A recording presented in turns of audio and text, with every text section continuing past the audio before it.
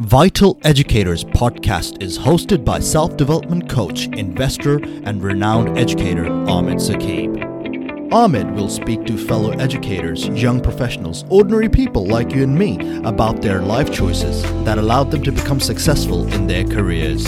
He will also delve deeper into the psychology and their perception of success, the good, bad, and the ugly.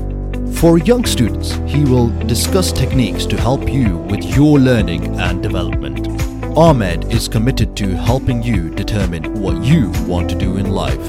He will share his own life experiences of self-discovery and self-realization that has led him to launch this venture. So this podcast is for anyone who wants to know more about various paths to becoming successful in any profession or passion.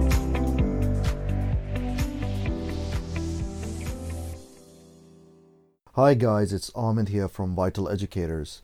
So in this episode I sit down with Bilal, who is an engineer, and we discuss his professional life as an engineer and his career plans for his future. This is the second part of the episode. In the first part we talked about how his early life and his early education experiences in the UK, especially his inability to speak English properly, and how he managed to turn that around to rank first at university for his degree. If you haven't listened to that episode, it's a fantastic episode and I definitely encourage you to check that out, as it kind of contextualizes the content of this episode as well. I would also request that you kindly give me a review on wherever you're listening to this, because it will help me grow this channel to help others on a larger scale. Alright, thank you so much. So let's get into the episode. How did you end up finding out about this Quest scholarship? Like how did you come across?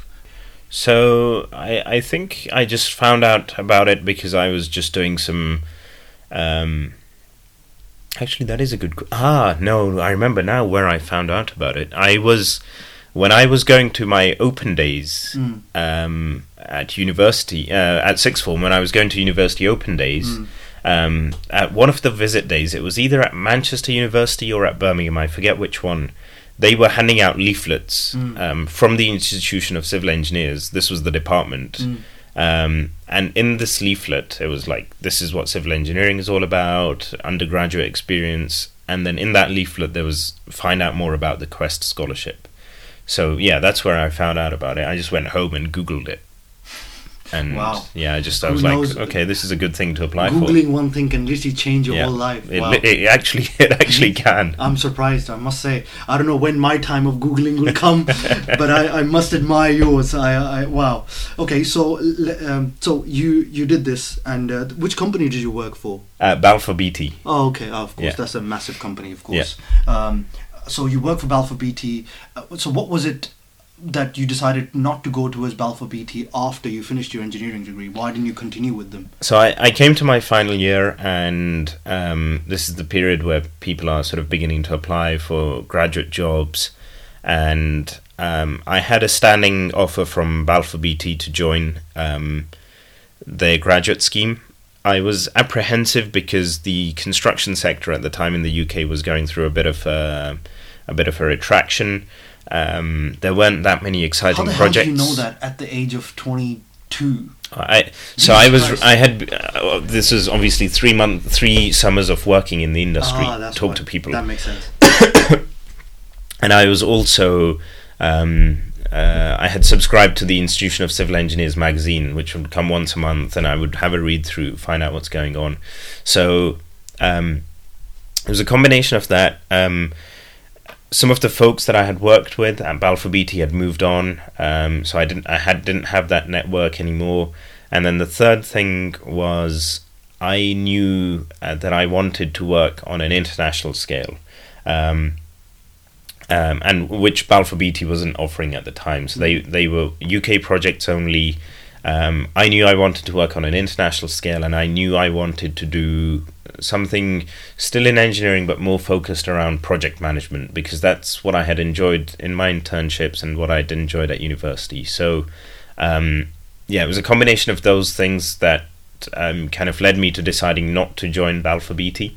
And I had this experience in fourth year of, okay, what do I do now? So I was just going to the careers fairs at university, doing lots of research online, and I came across the graduate program that BP were offering at the time, which was a project management and project engineering graduate program. And again, it was just a Google, spoke to the team who came to the careers fair at the university. And again, this is something I highly recommend people to do, is go to those careers fairs. So yeah, I had a chat with one of those guys, looked at the website, and I was like, yeah, this sounds really interesting. Oil projects on an international scale, get to travel abroad, project management. Let's do it. Let's apply for it. I had no idea what the oil and gas industry did in practice in engineering, because none of my engineering degree had any petroleum or oil and gas engineering in it. But yeah, it was engineering in principle. So yeah, I that was that was literally the only graduate scheme I applied for. I didn't apply for anything else. I was like, this is the one I want to do. And in October of my final year, so just a month into starting it, I applied for it. And then when did you get it? When did you get it? So by Christmas, I had an offer. Dude, it was a lengthy process. How do you have such incredible confidence in your abilities? Is beyond me at that age. I mean, it was a sense. So to be honest, it was a mixture of confidence and the fact that I applied very early. So I was able to get through the recruitment process quite quickly. And then the third thing was, I knew I had the backup option of going to Balfour Beatty if everything else failed. So, yeah. I love it. But yeah, it was still a bit of a bold move to I must say. Thing. I mean, in every aspect, I think one thing I've learned from you is that you are highly prepared. You're I don't know why, and maybe I think it's inherent because I've known you for a long while. When it comes to career, when it comes to progression, when it comes to anything that would move you forward, you're always very aware. Okay, you're aware of what's out there. You want to know more. You want to grow yourself as much as possible. And you and I have this sort of conversations all the time as to how you can consistently improve yourself. So the next question is that I have for you is that you got into BP, you got into your project management and project as a project engineer essentially. You've worked there for 4 years now. Right? No, it's almost 5.5 years. 5.5 years. Jesus, wow. 5.5 years. Indeed. Clearly it's been 5.5 years, so you must love your job. So talk to me about that. So what do you do now? So broadly my experience was split. So first 3.5 years I was a project engineer. My entire career with BP has been in the Global Projects Organization. So GPO. What we do is we take responsibility for building all of BP's major projects around the world in the upstream. So that's projects where we've found oil or gas and we need to find a way of bringing that oil and gas out from the ground and producing it to a market. So building all the facilities that are needed to do that. So the first 3 years was working primarily on projects in the Azerbaijan region. BP has a big presence in Azerbaijan, and the sort of very quickly the flagship project that I worked my way up to was a project called Shah Deniz 2. So it's a giant gas field under the Caspian Sea of Azerbaijan, and BP we were building sort of massive offshore facilities. And a pipeline from Azerbaijan, Georgia, Turkey, Greece, and into Italy to bring that gas from Azerbaijan to those markets along the way. So Turkey being a big market and Europe being a big market. How long does a project take to finish? It's a mega project. So the execution period where things were being built, I think. Must have been around 5 years for this project, and parts of the project are still being executed as we speak, because it's a long phase project. And looking back through some of the project documentation, I think the first concept of the project was drawn up sometime in the 90s. So these project are big ones. And I mean, when you think, so it was I think it was around $30 billion of capital that was spent on this project. So it's not a decision that any company takes lightly to spend that much money. So the question becomes like, how do they, again, I don't want to get into the politics, the nation itself, that they have oil fields that they would like, the BP would like to work on, essentially. How does that work?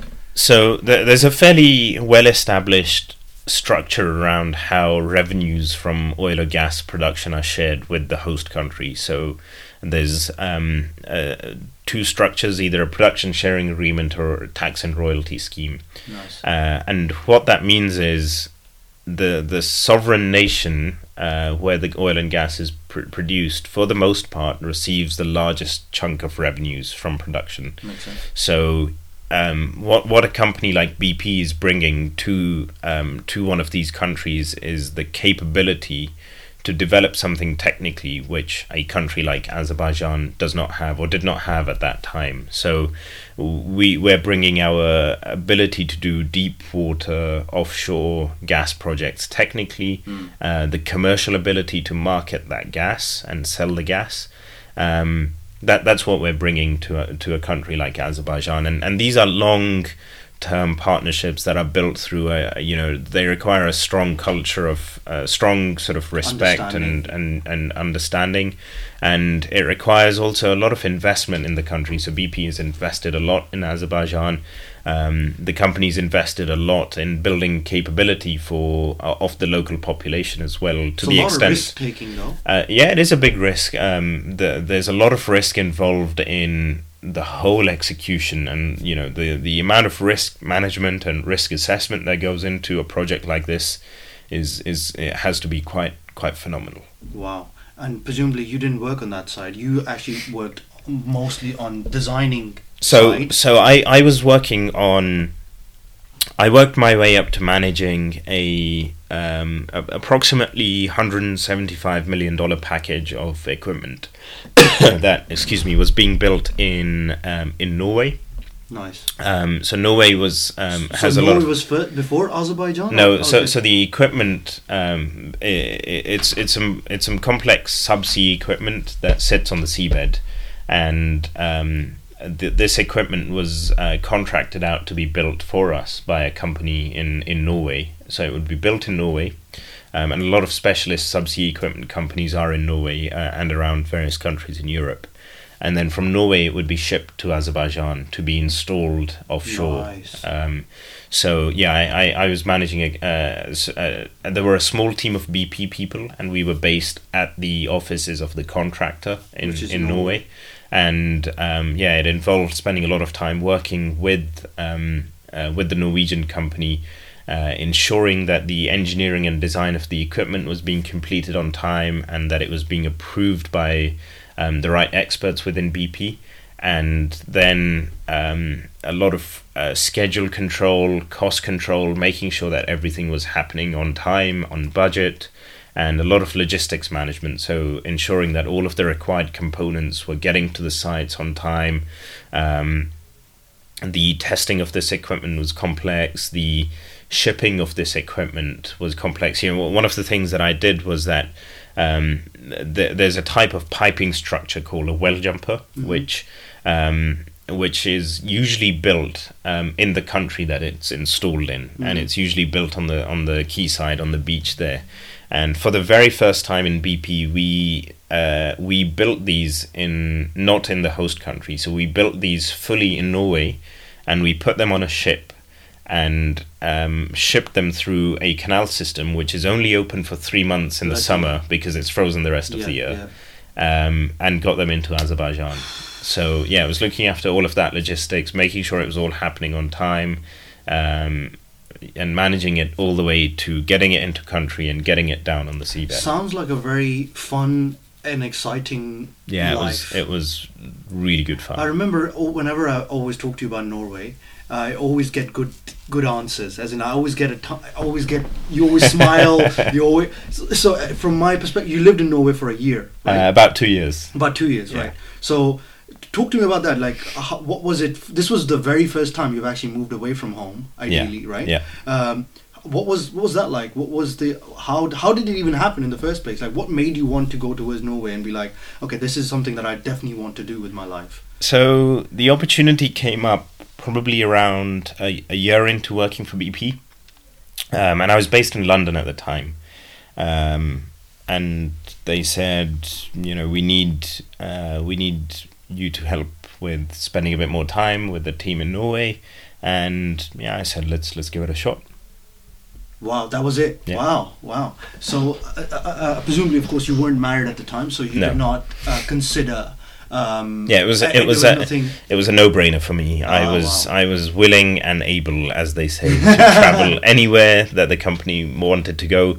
The only conditions I had was I had to be able to get to a gym. I had to be able to get some decent food, and decent food in Norway. I'm surprised. Yeah, it was pretty good. Was it actually? Well, Norwegian food or just a lot of seafood? Oh, just a lot of seafood. Yeah, okay, fair enough. Okay, good. Yeah. High protein, which is something that you definitely enjoy. I must say. Yeah. Wow. So this is so for you. Norway was obviously a no-brainer at the start, but when you decided to come back, it was an experience that you will always cherish. Yeah, absolutely. I think. It might sound a bit cheesy, but I do think I left a little bit of myself in the country.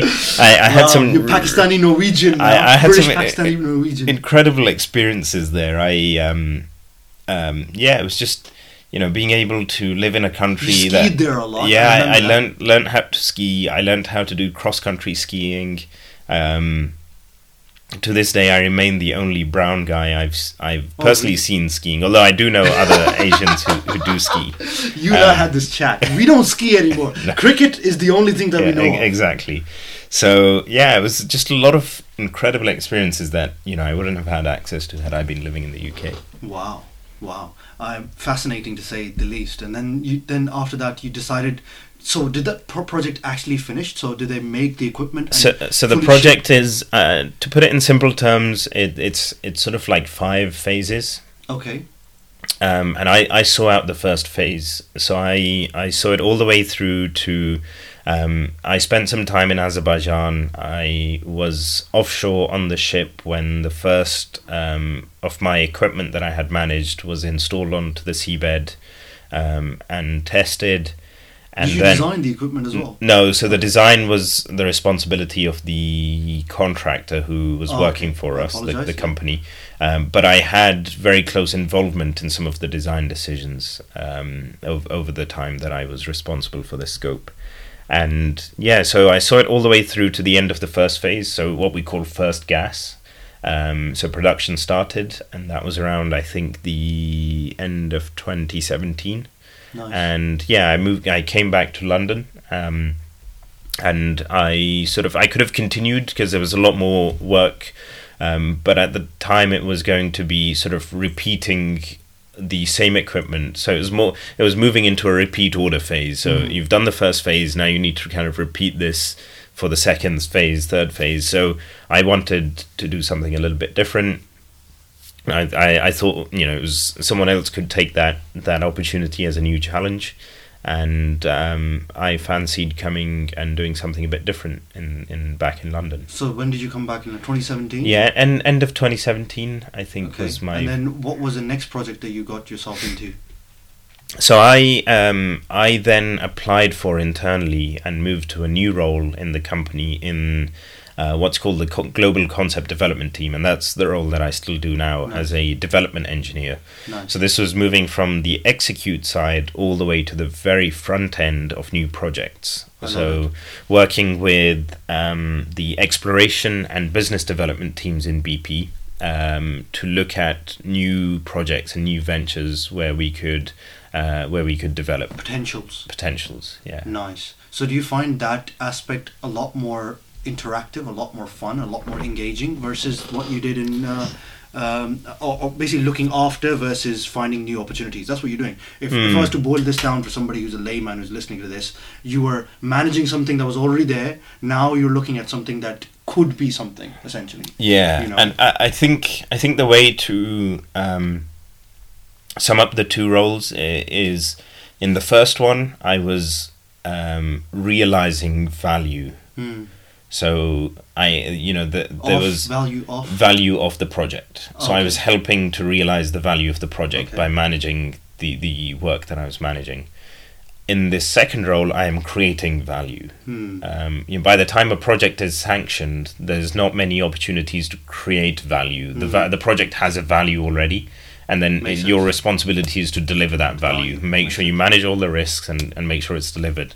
At the very front end, you're creating the value. You have all the opportunities to look at all the different value levers, all the different routes to market, the costs, the risks, and you're creating value. It's very hypothetical though, isn't it? It is, and that is something that I really struggled with at the start. So coming from a role where I was worried about costs down to the dollar. I was worried about the fit of equipment, literally down to the millimeter. This is how precise some of this equipment had to be.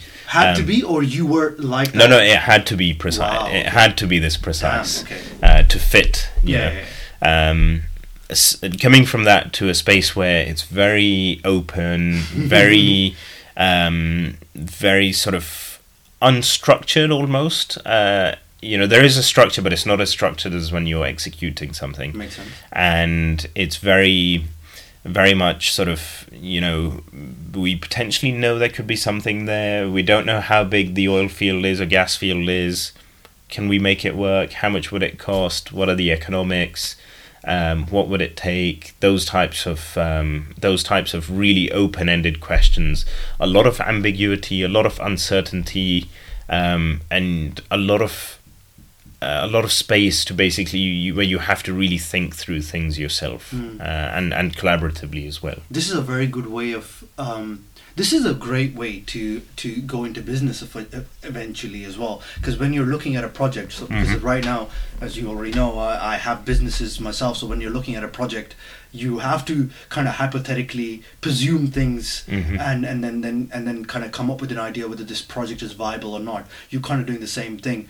My question would be, presumably yours will involve a lot more thinking on a grander scale, because you'll have people who are sitting above you who are looking at your hypotheses and questioning you on them. Absolutely. That's happening consistently. Totally. So we work, so I work very closely with other functions in BP. So I'm in the projects function. We have exploration, we have business development, we have we have a drilling team, we have operations, we have environmental and social, which is a really critical and increasingly important aspect of what we do. And all of those functions have to be integrated and form a viewpoint on a certain opportunity, and that then has to be distilled and written up and presented to management. So I've prepared briefing notes and reports that have been that I've personally presented myself to vice presidents in the company, all the way up to our chief operating officer, where you have to explain what the project is, what the opportunity is, what the risks are, what the potential benefits are to the company in terms of value, the money we can make, and any other benefits. So they look at these opportunities all over the world for the company, and they then make that decision based on the insights and inputs that you provide to them. So let me ask you this: based on what I know about you and what kind of personality you have, my perspective is that because you like the planning side of things, because you like overseeing and seeing how a project is kind of coming to fruition, I personally think, and you can correct me on this, you like the Norway role more than this role right now, because this role is based on, I don't want to say it, I definitely don't want to belittle your role, of course, is based on a lot of hypothetical scenarios, whereas that one was a lot more tactile, and you had to deliver a project. There was an A and there was a B. In this one, there is an A, definitely, but you don't know which way that A would end up in, essentially. That's right. So which one did you enjoy more? It's a very difficult question to answer. I think it would depend on which aspect of of things we were talking about. So if I think in terms of seeing tangible things happen, there's a big part of me that loves that thrives off, seeing something being delivered. And from that point of view, yeah, definitely the Norway role was great. There is, though, the other part of me which really enjoys uncertainty. Enjoys ambiguity and really thinking through a problem from first principles, and getting the opportunity to then present that to some very senior decision makers in the company, which isn't something I was doing in my Norway job. And communicating something very very succinctly, so being able to distill the key messages and provide those insights, and to have that level of responsibility where you need to look at what those insights are and communicate them to a very senior level in the company, that is very enjoyable as well. So I think, yeah, both roles are very different. What I enjoyed in both roles are very different. It's difficult. More challenging. Again, I think both have their own challenges. Wow. And you should definitely be in politics. Okay, I love how diplomatic you are about this. It's strange because there's generally few people in the company who are able to switch from execute to the front end like this, and enjoy both as much as I've done. You have a multifaceted personality. I must say. I think I do. Yeah, I think you have a personality. You're a chameleon, basically, which is true. I mean, we're talking about going into different cultures, traveling. Yeah. I think all of that adds up into the person you are today. It adds up to your personality, the way you talk, the way you behave, the outlook that you have in life, and how you translate that into your career, into your professional environment, and that allows you to be a chameleon, essentially, which I basically said to you before. I think I'm able to find something I enjoy in everything that I do, and I guess to an extent that comes with a baseline of being really good at my job, which gives me the license to then be able to pick and choose things that I want to focus on a little bit more. But yeah, I think there's an element of just looking at what is it that I can really enjoy in this role and really excel at. So what you're saying is that I think you have this mentality in any aspect of your life, is whenever chips are down or whenever life is tough, you always have an idea, you always have a way to look at the good even in that sort of part of your life as well. Yeah, I am quite an optimist. Okay. How did you become this way? It wasn't. Dude, it wasn't. come on! It Don't wasn't. tell me that's inherent. It wasn't deliberate. I think I'm just generally an optimist. It takes a lot to faze me. Nice. I think my wife would say the same. She's probably a pessimist. So it's an interesting. Let's hope she doesn't hear this. It's an interest. Oh, she'll happily tell you that she's a pessimist. So it's an interesting. Optimistically tell me that she's a pessimist. So it's an interesting combination that we both have. But yeah, I'd like to think of myself as a sort of sensible optimist. I'm not an exuberant. You're a realist. Yeah, I'm a realist. I'm not an exuberant optimist. I'm a sort of realistic optimist. But I am also very cynical in many ways as well. So yeah. But you're cynical in a good sense, not in a bad sense. Yeah, I'm not like a jaded sort of old man who's like, fed up with life. Forget everything. But I am cynical in that it takes a lot to convince me to believe something that sounds irrational. Like I have a big bullshit filter. I love it. It's good. Yeah, if someone comes up and tells me, "Oh, this is going on," my first reaction is normally, "Okay, what are the facts? Let's go back to the facts." We can talk about it, but at BP as well. Yeah. If I recall correctly, you mentor a lot of some people. Where you kind of oversee what they're doing in their lives, and you kind of I do have mentoring conversations with graduates who have joined the company. I also participate in coaching through the Teach First program, new teachers who are participating in the Teach First program. So this is something that BP sponsors externally, and through that I take a role in coaching teachers, essentially. Nice. So obviously your aspect of I don't take any bullshit comes to fruition, essentially, when people come to you and give you a lot of bullshit for why they did not do what they did.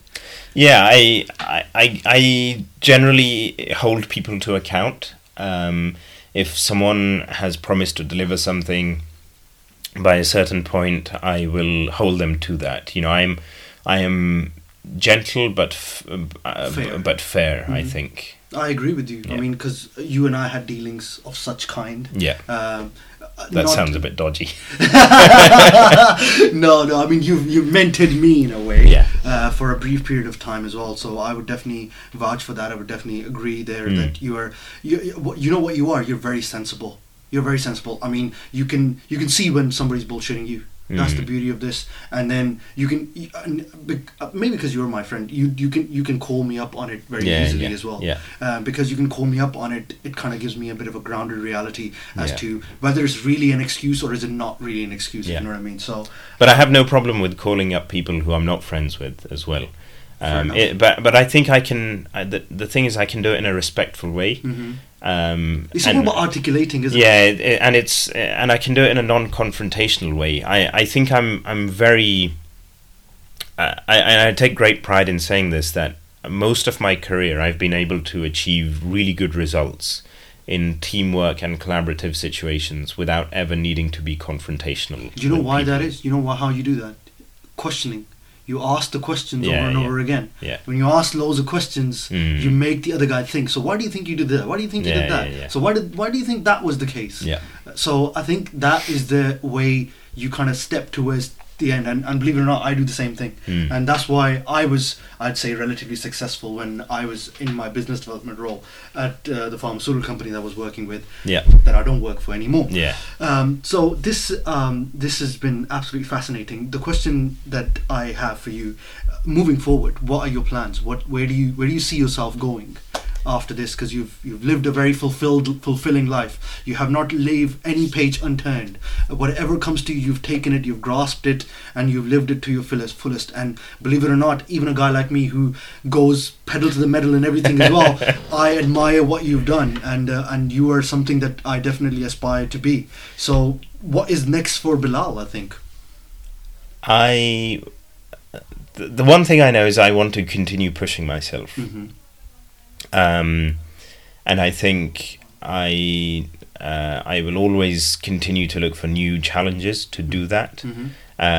So right now I'm considering looking at various different options in terms of pushing for more commercial direction in what I do in BP. So perhaps a role that has more business development mixed into it, or a role that is more focused on trading, for example. So what's this trading aspect of BP? Could you explain this to the audience, please? So trading, the integrated supply and trading team in BP, essentially, to boil it down, buy and sell all of the so they sell the products that BP produces, the oil and gas that BP produces, and onto the open market, long-term contracts. And they also buy crude products that BP's refineries need at a very simple level to distill it down. Nice. So you want to get involved in that aspect now, moving from the... I wouldn't say I want to get involved in... I think you're right. Yeah, I think I want to broaden out into a more commercial role. That has to be within BP, or it could be any other company? At the moment, I think I'd prefer to focus on looking at opportunities in BP. The company's just announced a very interesting new direction around reaching net zero emissions by 2050, which I think is a really good and actually quite a long overdue target for the company. So I'm enthused by the long-term direction that BP's headed in. But at the same time, I wouldn't be averse to opportunities outside the company. I have a never say never type philosophy. Absolutely. Until someone poses the question, I never preclude anything. I love it. With regards to zero emissions by 2050, if BP is basically mostly or 90 or 100% based on oil and gas, how are they focusing on going zero emissions? So the key caveat is net zero emissions. Okay. So, firstly, I would say, the company's just announced the targets, and the longer term strategy of how those targets will be realized is to be set out later this year. The key thing I think that the company's already starting to do is move towards, in the first instance, gas as a bigger mix in our production over oil. So gas is lower carbon than oil. It's also much more efficient in terms of cleaner burning, cleaner generating, ability to generate cleaner electricity from it compared to coal. We're also spending more and more money in the renewable sector. So bringing those technologies into BP and leveraging our own expertise. That amount we spend is a very small drop in the ocean at the moment in terms of our total capital. So we need to do more, and I think we are going to be spending more money in that space. The other thing that's really crucial to achieving net zero emissions, and this is really important for, I think, people to understand, there's a difference between zero emissions and net zero emissions. And the difference is zero emissions is you're not emitting anything. Net zero is you're still emitting CO2, but you're able to offset that amount by doing other things. So you're either offsetting by planting trees in essence, which is, to deal with the real catastrophic climate change that we've potentially got would require like huge levels of reforestation. So reforestation alone isn't enough. The other thing we've got to do a lot more of is look at fuel mixes like hydrogen, but also carbon capture and storage. So I've recently started working on a project called Net Zero Teesside, which is going to be, if it goes ahead and the chances are looking good, the UK's first large-scale carbon capture and storage facility. So explain to me what carbon capture is, because I'm not actually familiar with the idea. So carbon capture is where you use a specific technology. It's usually the proven methodology is using amine to capture CO2. Nice. And split that CO2. So essentially you can have an industrial process that's emitting CO2 at the moment, and you install this carbon capture technology with that industrial plant, and you capture that waste stream, and you take that CO2 and then you take it offshore and you inject it into a depleted oil or gas field. Nice. So you're able to basically lock it away into something that should provide, over a very long period, a safe way of storing that CO2. So this is something that BP is looking at very seriously. It's kind of like a catalytic converter, basically, because a catalytic converter is taking carbon monoxide and turning it into a carbon dioxide and then emitting it out. So what you're saying is that by reacting with amine, you're kind of locking it in with amine and then just dumping it into the field. Yeah. So the cool thing with the amine capture technology, and I'm not an expert on it, so I'm probably oversimplifying it, is that the way the process works is that you scrub the amine away, so you're able to recycle the amine solvent while splitting the CO2. Interesting. So once you've captured the CO2 combines with the amine. You then scrub the amine back off. You then have a pure CO2 stream, which you take away for injection, and then you recycle the amine. Bloody hell! And presumably, from speaking to you, you don't have any involvement on the ground doing the actual labor work in any of the projects that you've taken part in. No. Interesting. I still, when I was a project engineer, I was. A lot of my time was spent on site, so in the construction yard or offshore, and that was literally wearing a hard hat, high vis, Because that's whenever somebody says civil engineer, that's what the picture people get. But I wasn't apart from, I guess, during my internships, I wasn't doing any of the manual labor work myself. It's more about oversight and management. Interesting. So now, why have you decided that trading would be a good opportunity for you to, or a good area for you to move into? Why this? So again, not specifically just trading, but I think anything with a more what this role, working at the very front end of new projects, has given me an appreciation of is more of the commercial space. And I've realized I really enjoy that. I really enjoy the understanding what the numbers are doing in terms of how the cash is flowing in and out of the company, and understanding where the revenue is being generated, and being able to optimize that. And I've really enjoyed, in the concept development work that I've done, finding the right ways to optimize and increase the value that we're generating from the concepts that I'm looking at. So I think I've enjoyed it so much that I want to do more of it. I love it. Okay, fine. I hope you definitely get that success coming to you, buddy. And I know that you will definitely do that, and you'll definitely be you'll be even better at it. I think. Do you feel like your skills are improving as and when you're moving forward in your role? Yeah. I mean, 5.5 years. A lot of people feel like a bit cluttered and a bit stuck in their rut. In essence. No, I think I'm still learning new things every single day. Do you know why that is? Because every single time you're changing, within the company you're changing your roles. You're not doing the same role over and over again. And I think, and also I must commend you that you're patient enough to stay within one role and actually learn the ins and outs of that role well enough. Yeah. Not to an idea that you will stay in that role and continue doing that role. You just want to learn it and move on and learn something else. And then once you're perfected that, you are the perfect employee, I must say. That's what you are, honestly. I mean, you are on your way, in my opinion, to becoming a CEO of BP. So hopefully when anybody hears this in about 5-10 years time, and this guy's like some sort of a big time... You're going to be a podcast celebrity by that point. Not really. I think you'll be a lot higher than me. I mean, you won't even talk to me by then. So, yeah, I mean, this has been a phenomenal interaction, and I really learned. But before I finish off, I know a lot of people would be wondering, as an engineer, how much do you earn? What do you start with? What do you end with? So it really depends on which sector you go into.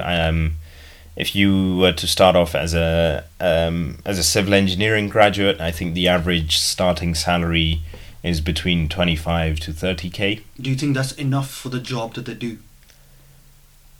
That's a really subjective question. We could have a whole separate debate on that. Fine. The reason I asked the question is because, of course, you've worked in that sort of environment as well. So do you think that you were paid enough for the work that you were doing, or do you think so one of the reasons I went into oil and gas was obviously that the pay is slightly better. Nice.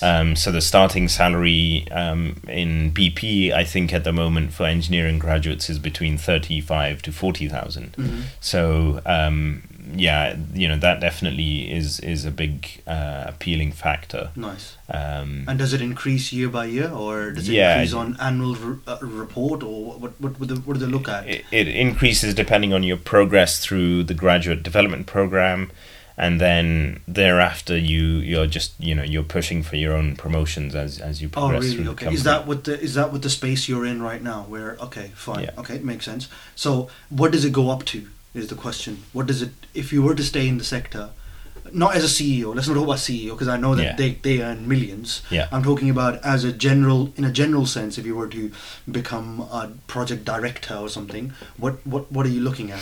I think you're probably looking at comfortably upwards of 80,000-90,000. Okay, and how long would it take for somebody who's a project engineer to become a project director? If on average, I mean if there's no set. There's no average answer to this. It all depends on a mixture of your capability, the opportunities that are available to you, how well networked you are, and luck. Okay, so let me ask you this. In a corporate environment, what are the 3 key skills that you think anybody should definitely have in order to progress further? you should be able to communicate Okay. very well. I knew you would say that. You need to be able to distill your message. You need to be able to pitch to people more senior than you. You need to be able to network, Okay. and Communicate, you network. need to be able to network in a way that feels natural. So this isn't networking where you're just going around handing out your business cards. This is really getting to know people, and building networks, building connections that are long-term connections, not just because someone can help you get a new job. And then It's not incentivized network. yeah, Okay. exactly. And then the third thing I think is really crucial is to understand the structure that you're operating in. Understand the reality of it. Understand the economics of your job. And a lot of people will go to work and they will do what they're good at, but they won't understand the fundamentals of, what is it that's created the job that I'm in? What's the business need for my job? I love it. And how do I move to the next level? If I want to, how do I get the promotion? Because I think there's two dangers. If you don't understand that structural environment of why your job exists and why the business need is there, you will struggle to get promoted. You will also be susceptible to having your job phased out one day if it's automated or if you're made redundant. That was going If to be my you, next if you question. don't understand the structure, the business need for it, you won't see it coming when your job gets automated. You won't see it coming when your job gets made redundant because the business environment has changed. So you have to understand that. So I think a lot of people who do get made redundant, it comes to them as a shock. Yeah. Oh my God, I was made redundant. And the question becomes, to them ideally, is to what was it that they were lacking? What is it that they did not understand at the time? And you have hit the nail on the Yeah, head. they did not didn't understand the business. economics of the Yeah, job. Yeah, you're right. So my question is, then somebody who's listening to you would also ask the question, do you not worry about your job becoming A, obsolete, and B, because you're in an industry that's essentially on paper is a dying industry, so on paper. So what do you not worry about losing your job essentially?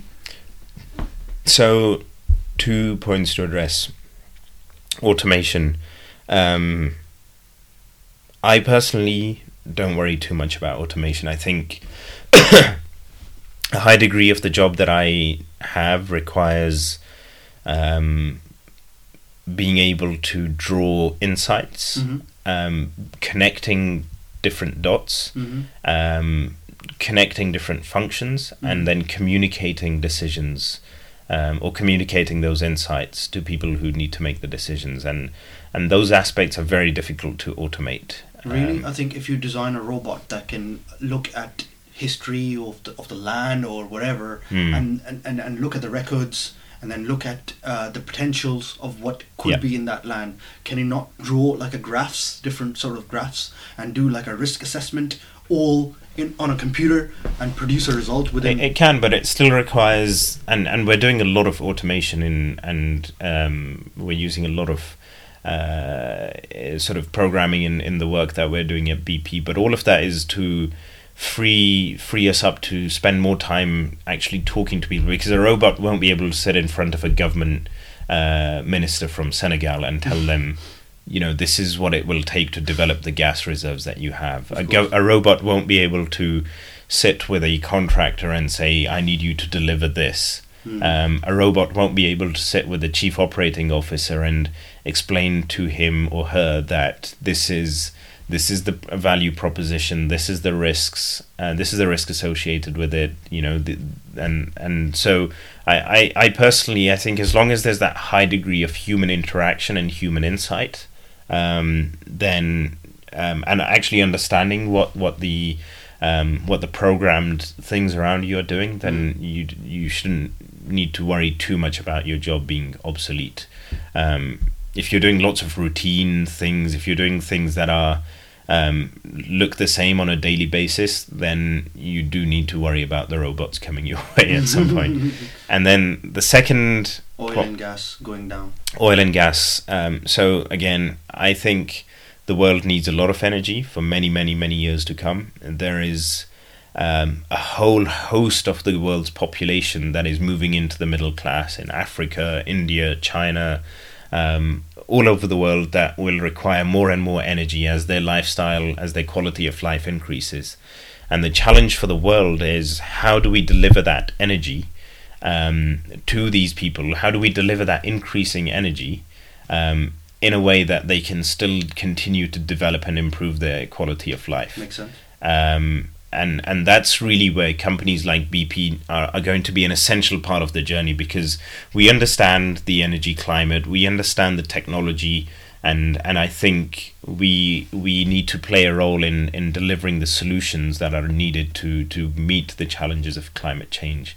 And I think we need to, companies like BP need to be quicker in transforming ourselves to energy companies rather than oil and gas companies. Interesting.